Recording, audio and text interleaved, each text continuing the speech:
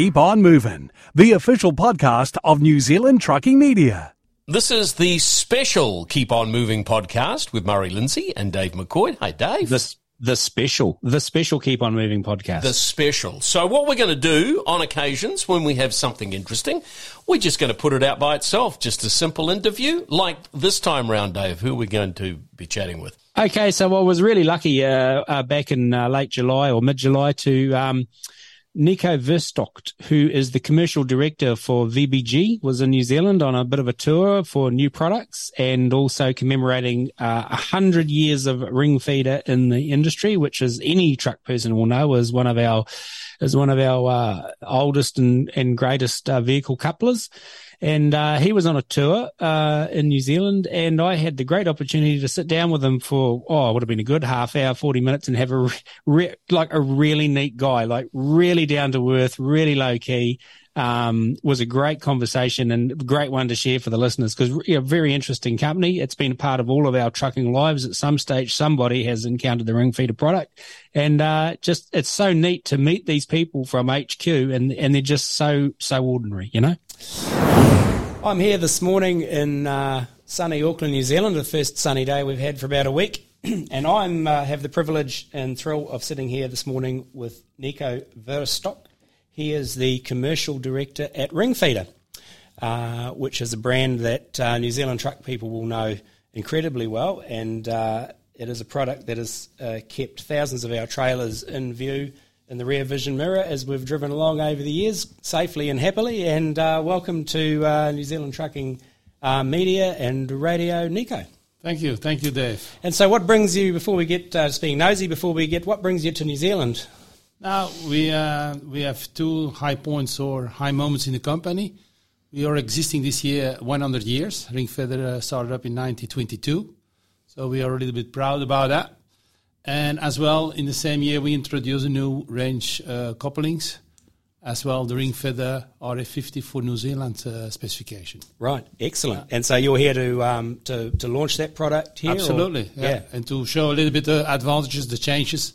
Yep. Between the existing one and the new that will comes up soon. Yeah. Okay. Cool. So what we'll do is we'll go back a bit and we'll talk about that 100-year history of the company. But before we even do that, let's just introduce people to you a bit more. So you're a Belgian by birth. I'm a Belgian by birth. I still live in Belgium. My office is in Sweden. Yep. So, and I'm taking care as well of the international warehouse, which is based in Belgium. So we produce in Sweden, but we have a central warehouse in Belgium, nearby Hasselt, Beringen. Yep. Which is not so far from my house, especially when you're in New Zealand. It's a small distance. So, as well, the international commercial office is in Krefeld, which is in Germany. Yep. Where as well the R&D is based for the brand Ringfeeder. Right. So okay. So you're all over Europe quite a lot of the time. Yes. Yeah. Yes. Not the last 2 years, as you know. No, that's exactly right. No, everyone was sitting. Exactly. Yeah, everybody's got to work from home in the last 2 years. So, your background in the industry, like your background, is it your career background? I must say I left school specialized in industrial vehicle educations. Right. I've done that in Holland.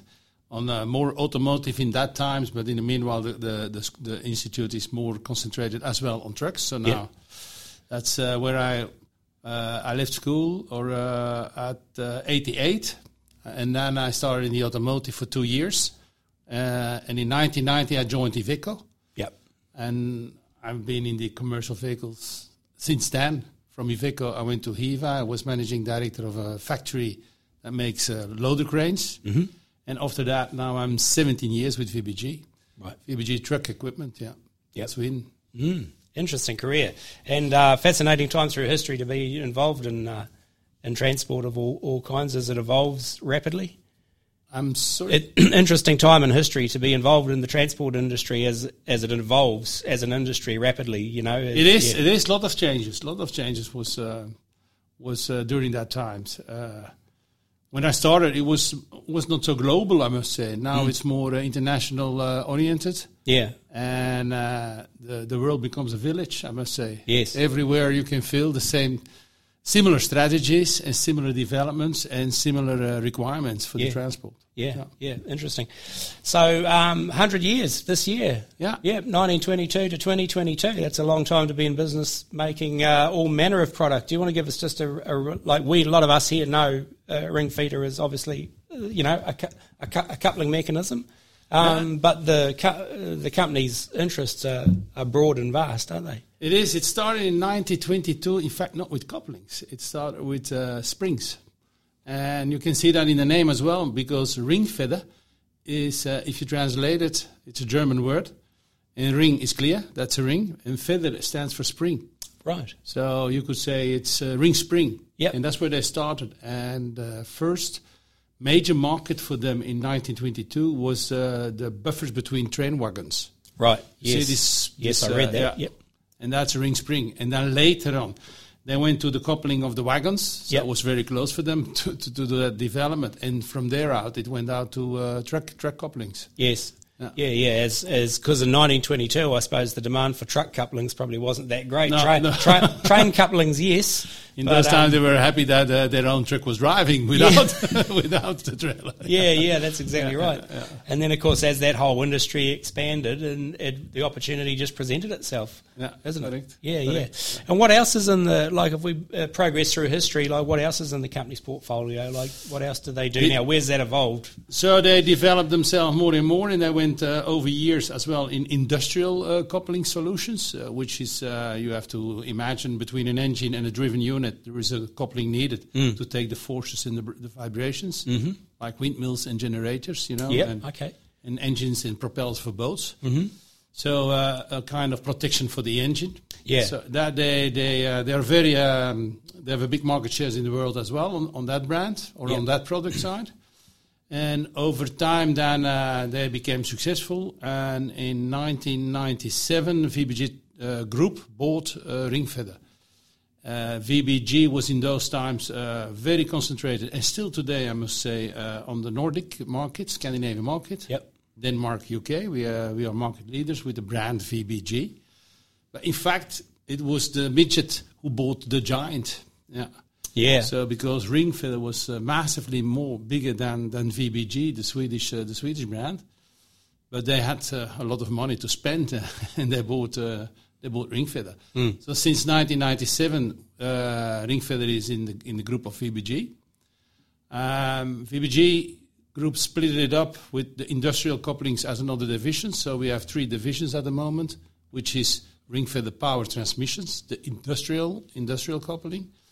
As well, the MCC is Mobile Climate Control, which is HVAC, so heating, ventilation, and air conditioning. Really? For cabins, mainly buses. We are major market is North America for buses. Yeah. As well, military applications, like that. We have, I think, a contract with Volvo for ventilation as well and air conditioning, the cabin. Yeah.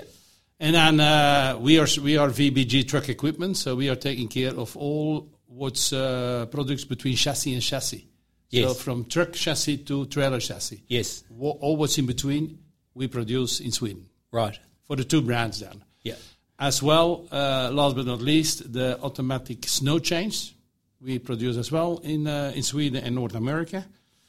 And this is a system you flip the switch up to 50 kilometers an hour. You can have automatic snow chains under the tires. So really, yeah. So explain that a bit more. So you're doing 50. You're doing 50 kilometers an hour. That's a max. Yeah, and you flick a switch, and what happens? So between 0 and 50 kilometers an hour, you can flip a switch when it's icy or snowing weather. Yeah. And under the truck there is a system mounted. In fact it's a wheel where up to 6 to 12 chains can be mounted. Right. In this wheel, by flipping the switch, you bring this wheel on against the driven tire. Yeah. And by centrifugation, the chain comes where it should be, under the tire. Right, and then wraps around the... Yeah. No, not around. It's not around the tire. Oh, okay. It's just one chain under the tire. Yeah. And by spinning, by spinning, it's like a spider. It becomes a spider. Yep. So all this 12 chains always hits of flips a chain under the tire. Yep. So that it comes between the tire and the surface. And the tire just keeps driving over the chains. And the small wheel, it's like a spider, then that's centrifusion, you know? Yeah. So that it comes, then the chains, they flips under the tire. What a great system. Works. It's not so complex, but it sounds complex. Yeah, it is, and works just fine. It is. It is a major market, of course, in the Nordics. It's in Scandinavia. We are facing very difficult roads in winter times. As well, let's say we are a kind of standard application for school buses in North America. Yes. North side where the weather can be bad. Yeah. Yeah. Interesting. And so drivers no longer have to get out of the cab and the freezing and put chains and hook them up. And it's crazy that it is not a standard application in this kind of areas. Yeah, interesting. Oh, no, that was a fascinating excursion into snowy weather. Yeah. So you're here for just coming back to you've been on the road since 1st of July, you said? Correct. Yep. Yeah, and correct. So you're here to launch a new product to the New Zealand market. Exactly. Yep. We will launch. It's ongoing, by the way, so it's available in the New Zealand market today. Yep. The RF50 B and Z MSD. So B is standing for the long handles, typical for this market. Yep. And Z, it's a logical. We can work that. It's New Zealand. You can work out that by yourself. And MSD is standing for the manual safety device. So you're the only market, together with Australia, who has a manual second safety, which is different with all other markets in the world. Right. Yep. And so how does the new one? You said the new one's got some distinct advantages over its predecessor. The biggest focus we had some target points. The most of them we reached. And we have done some tests as well in these areas, and mainly in Australia. So for 2 years, there was a test on the new coupling. We changed some features according to the remarks from the drivers to really to apply according to their expectations. So that came out that we have a product with where the major feature is that we can take off the mouth without removing the bushings, which was a necessity with the existing one. Mm-hmm. And we had a lot of remarks from the mechanic that this was a tough job to do and took a long time. And now it's a job of, for me, 15 minutes. But I'm an office guy, so I assume for a good guy with good right hands, he can do that at least in 10 minutes. Yep. So that's the biggest advantage. On the other side, the recognition is very clear on the manual safety device. It's not a wheel anymore. So it's just a flip now. It's a kind of switch, which you can manage easily with your fingers, so you don't need two hands to open it. You can do it with one hand, flip the switch, and then you pull up the coupling to open it up. Right. So you press a button and then pull the lever up? No, it's not one. It's first you flip a switch, and then you can pull up. So you don't have to use your two hands. Oh, so it's not a simultaneous thing. Yeah. No. You do one first and then the other. One first and then the other. Yeah. But before it was with the old butterfly. A kind of wheel, and of course, rough guys, they don't care because it's tensioning by a spring, and you have to put. But I can imagine in bad weather, mud in the forest, off road, that it is not always nice under a tipper. You know how it is. Rain is dropping down in your neck. So now it's easy. Flip very fast, and you can pull up with the hand of the coupling to open it up. So that's. And maybe, I don't know here, but in other continents, more and more female drivers are coming up. Yes. With all respect for female drivers, of course, but for them, it's forces are not always what they want to do. They have much more skills than men, probably, but men want to show the muscles, and they have their other skills, Yeah. So it's easy to operate. Yeah, absolutely. It's very, very fair. And last but not least is inside. We redesigned everything. The bushings, the top bushing is redesigned so that it is. Before we had sometimes moving bushings, which was bringing the funnel in a blocking situation or tough moving situation. Yep. And now this should avoid that, or this now the mount should stay flexible and well. And on bottom we have a spring, a complete new design of spring.